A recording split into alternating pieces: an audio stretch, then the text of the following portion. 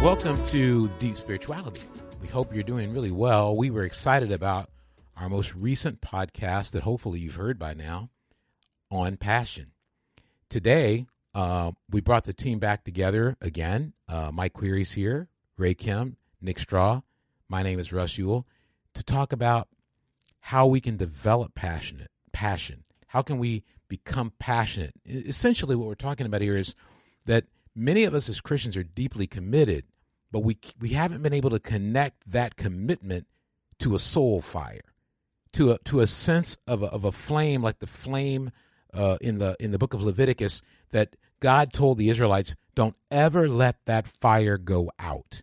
That's what he said. Don't ever let that fire go out. And so today we're going to talk about, well, how do I become passionate? I want to start with Psalm 63, and then the guys are going to get in here and talk about it, because I think it's something we all struggle with. I don't consider myself an expert or somebody who is always passionate. You know, if I'm having to take out trash, I'm not passionate. I'll tell you that right now. Or when I see the bills come in, I'm not passionate at that moment. And a lot of things can steal our passion.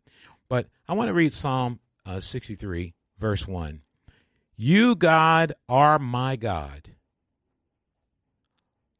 Earnestly I seek you. I thirst for you. My whole being longs for you, in a dry and parched land where there is no water. I have seen you in the sanctuary and beheld your power and your glory. Because your love is better than life, my lips will glorify you. I think the first step to developing passion in our relationship with God is to consider his love better than life. It's similar to Psalm 73, where the psalmist in Psalm 73 talks about the struggle to look around the world and see people who have so much, and that so much more than he has, that life is so much easier for them. The psalmist is struggling. He goes, what did I keep my heart pure for? Because everybody who doesn't believe in you is doing way better than me financially. They've got a better house, a better car, a better job, a healthier family. Why is it all these terrible things have happened to me and all these good things are happening to these people who don't worship you? And then what happens is Psalm 73 is a progression of him restoring his passion. He ends up saying at the end of Psalm 73, there's nothing on this earth that I consider more valuable than you. So passion, I think, really begins with, can you get personally passionate about God? Can you get past the ritual of reading your Bible and praying and turn that into really, I remember when I was a kid in Michigan, I used to build a fire. We had a fireplace downstairs, and I used to watch TV down there. And I'd take tons of newspaper and stuff it underneath there, put all kinds of logs on, and light it, and it would go whoosh. I used to love that feeling, and then it kept me warm all night.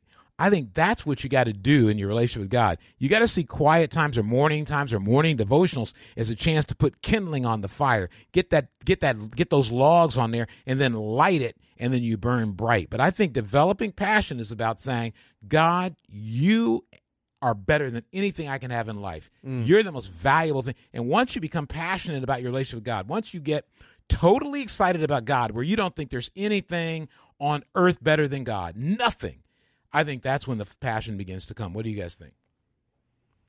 I like that. Feed that passion. That's what it gets me thinking of. It starts with a spark and then you feed it. I have a scripture here in Mark 14, 32, and when I thought of a scripture on passion, this is one I thought of. It says, they went to a place called Gethsemane, and Jesus said to his disciples, sit here while I pray. He took Peter and James and John along with him, and he began to be deeply distressed and troubled. My soul is overwhelmed with sorrow to the point of death. He said to them, stay here and keep watch. Going a little farther, he fell to the ground and prayed that if possible this hour might pass from him. Abba, Father, he said, everything is possible for you. Take this cup from me, yet not what I will, but what you will. Then he returned to his disciples and found them sleeping. Simon, he said to Peter, are you asleep? Couldn't you keep watch 1 hour? Watch and pray so that you will not fall in temptation. The spirit is willing, but the flesh is weak. Once more, he went away and prayed the same thing. And I think of passion. I thought of the scripture when I thought of passion because Jesus went back to God no matter how hard it was. He was feeling a lot, and to feed that fuel, to feed that desire, right? He prayed about the things that were super hard for him to pray about. And when I think, going off what you were saying, when I think about going to God and feeding that fuel, Jesus was obviously had the passion, but he was losing it here. Right before this, he's like, I don't know if I can face this guy. I don't know if I can do what you want me to do. Right. I got some belief. I'm committed. Yeah. But I don't know. Is there another way?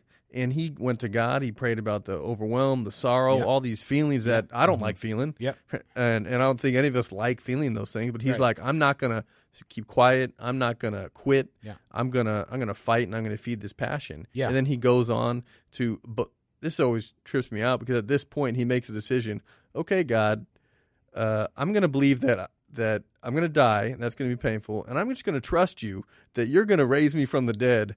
And up to this point, he was the one God was doing miracles through. Yeah. He was raising people from the dead. This time, there's a complete no power, and that always has blown my mind that he had that much passion, that much faith, and belief Where do you that see God the was going passion? to help Where do you him. see the passion? I want to get that again because I want to see more. Can you explain it better? Like or more? Can you tell me like where's the passion at?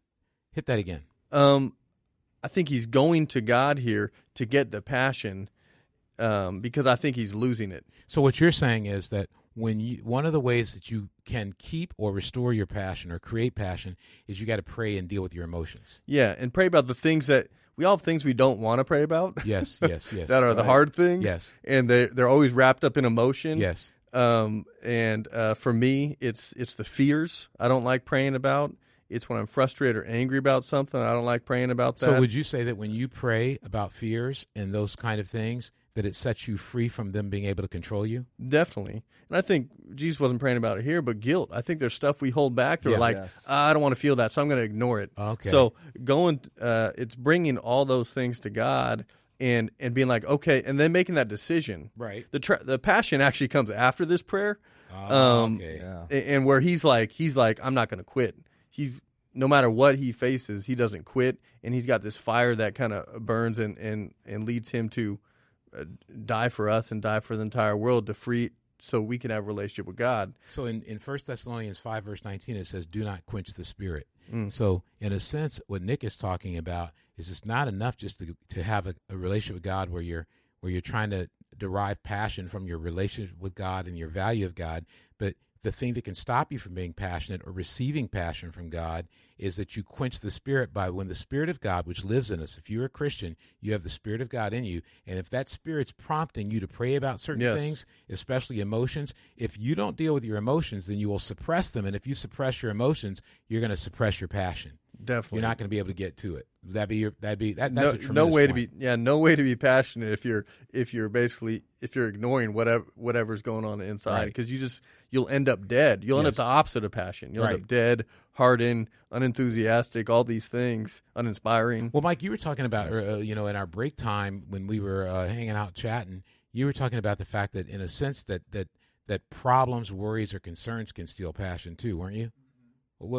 How, can you explain how that happens to you? Well, I mean, so this goes back to the, passion versus emotion, excitement thing that we were talking about earlier, because Ray, last time was talking about, I think, school, right? And, hey, I'm going all gung-ho or whatever, then OChem, and then you're taking out, right? So earlier I gave the example of music. I'm passionate about music, but then it's true, thinking about, because I don't do what John Mayer does. Like when I get stuck on on a lick or on a scale or something, I get really frustrated, and I'm like, I'll come back to this, right? Yeah. So that adversity part is kind of what, I guess I'm sort of learning as we're talking about this. Sure, stuff, that's what we're all doing. But, since you ditched the outline for the episode, doing the passion thing. I didn't ditch the outline. We're not quenching the spirit. I didn't We're ditch the outline. You think I ditched the outline. Go with it. Dang. I'll prove to you I didn't ditch the outline. Here, I'll prove it to you. The first scripture in our outline is Psalm 112, verse 1. Praise the eternal. The eternal is God. How blessed are those who revere the eternal, who turn from evil and take great pleasure in his commandments. Their children will be a powerful force upon the earth. Well, what's a powerful force upon the earth? The most passionate people walking the earth. So I didn't change the got 'em. outline. Right? You know what happened with that? You treated this outline the way you probably treat Bruce Springsteen. You listen, but you can't hear. Looks like I got to hit the record collection. Those are fighting words with Mike. Mike almost jumped over this table. Oh, Okay, man, this anyway. microphone's in the way. Anyway, I'm just saying that the underlying point of the outline is building a church in the 21st century, right? Right. But you can't build a church in the 21st century if people who are in the church aren't passionate. Right. And that's in the adversity part, the getting stuck or like this is hard for me part, I think is where it exposes for me that difference, right? Between like it's like, oh, it turns out I was just kind of into this so long as it was fun. I love So again, to the guitar example, I love playing until recently I've been trying to play where I reach my thumb over. It's a harder technique. Okay. And it physically hurts, and I hate that I can't play like my heroes, you know? So what I do is I just go back to playing the old way, which is less efficient and I can't do as much.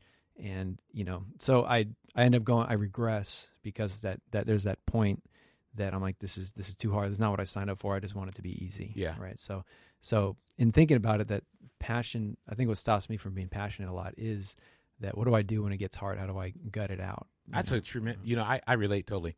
So, I've been working on trying to make time to write. And I always say to my wife and I say to everybody, oh man, I can't find the time to write. I can't find the time to write.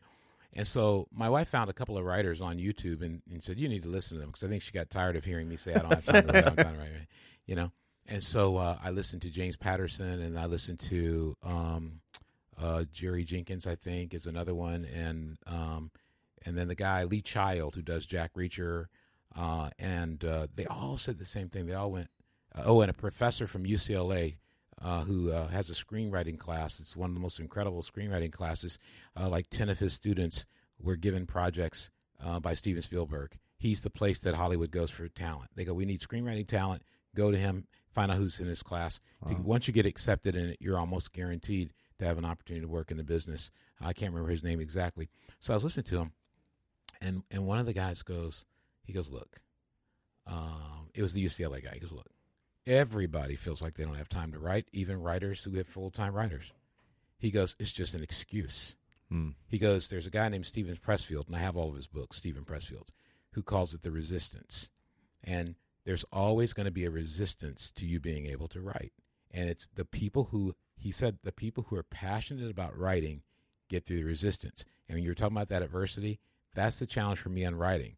I want to write. I see the need to write, but I'm not yet passionate about it. And what I learned in studying and praying and spiritually this morning is until I believe it's my destiny, I won't be passionate about it. And so when you're playing the guitar, you probably don't believe this is your destiny. It's not how you're going to make money. Right. Yeah, exactly. I mean, it's a hobby at best. But see, I actually think it is your destiny. I think you have the talent, the ability, the mind, the skill to write music that would stir the soul of a lot of people, but you don't do it because you sit there and go, how am I going to be good at that? And that's what I do sometimes with writing. I was like, how am I going to make time for that? But what it is we have to cross this barrier of saying, all right, this is not an option for me. This is, Nathan was telling us at the break, this is God's purpose for my life. And a lot of destiny is about finding God's purpose for your life. And when you find that purpose, you become passionate about it.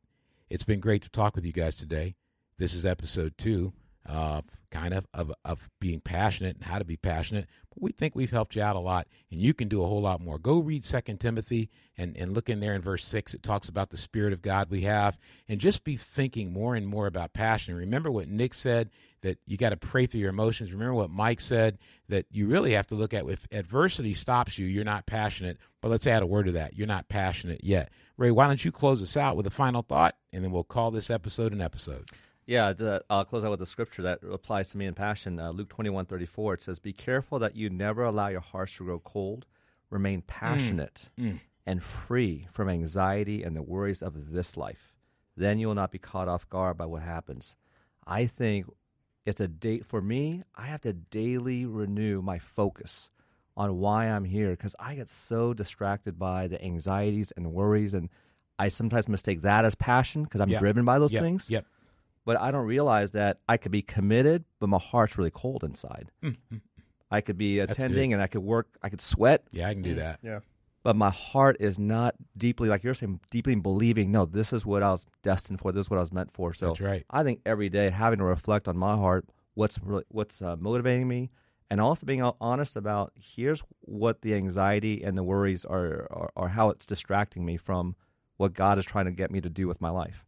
Hey, if you're out there, you're driving, doing laundry, sitting back with a cup of coffee, getting ready to, relax for a little bit and you're listening to us, don't get discouraged if you don't have passion. Every one of us can say we have moments, hours, days, weeks, months where we don't have passion, sometimes years. But just don't forget, the only way to truly be inspired and happy as a Christian is you've got to find your destiny, your sense of purpose, and you got to let it fuel a passion that doesn't depend on what you have, what status you possess, and what other people think about you. But it depends on the fact that God is looking at you and he's smiling, because whether you're a guitar player, a songwriter, a book writer, or you're just delivering groceries, you're doing what you were meant to do. Thanks a lot for listening. We really appreciate it. Deep Spirituality. We're done. We hope you enjoy this episode. Be sure to check out our website at deepspirituality.net, where we have devotionals, videos, and articles. Also subscribe to our YouTube channel. Just search Deep Spirituality and click subscribe. You can also find us on all your favorite social media platforms, so be sure to give us a like or a comment. We'd love to hear your feedback, and of course, if you enjoy this podcast, don't hesitate to leave us a 5-star rating and review on iTunes. Thanks for listening.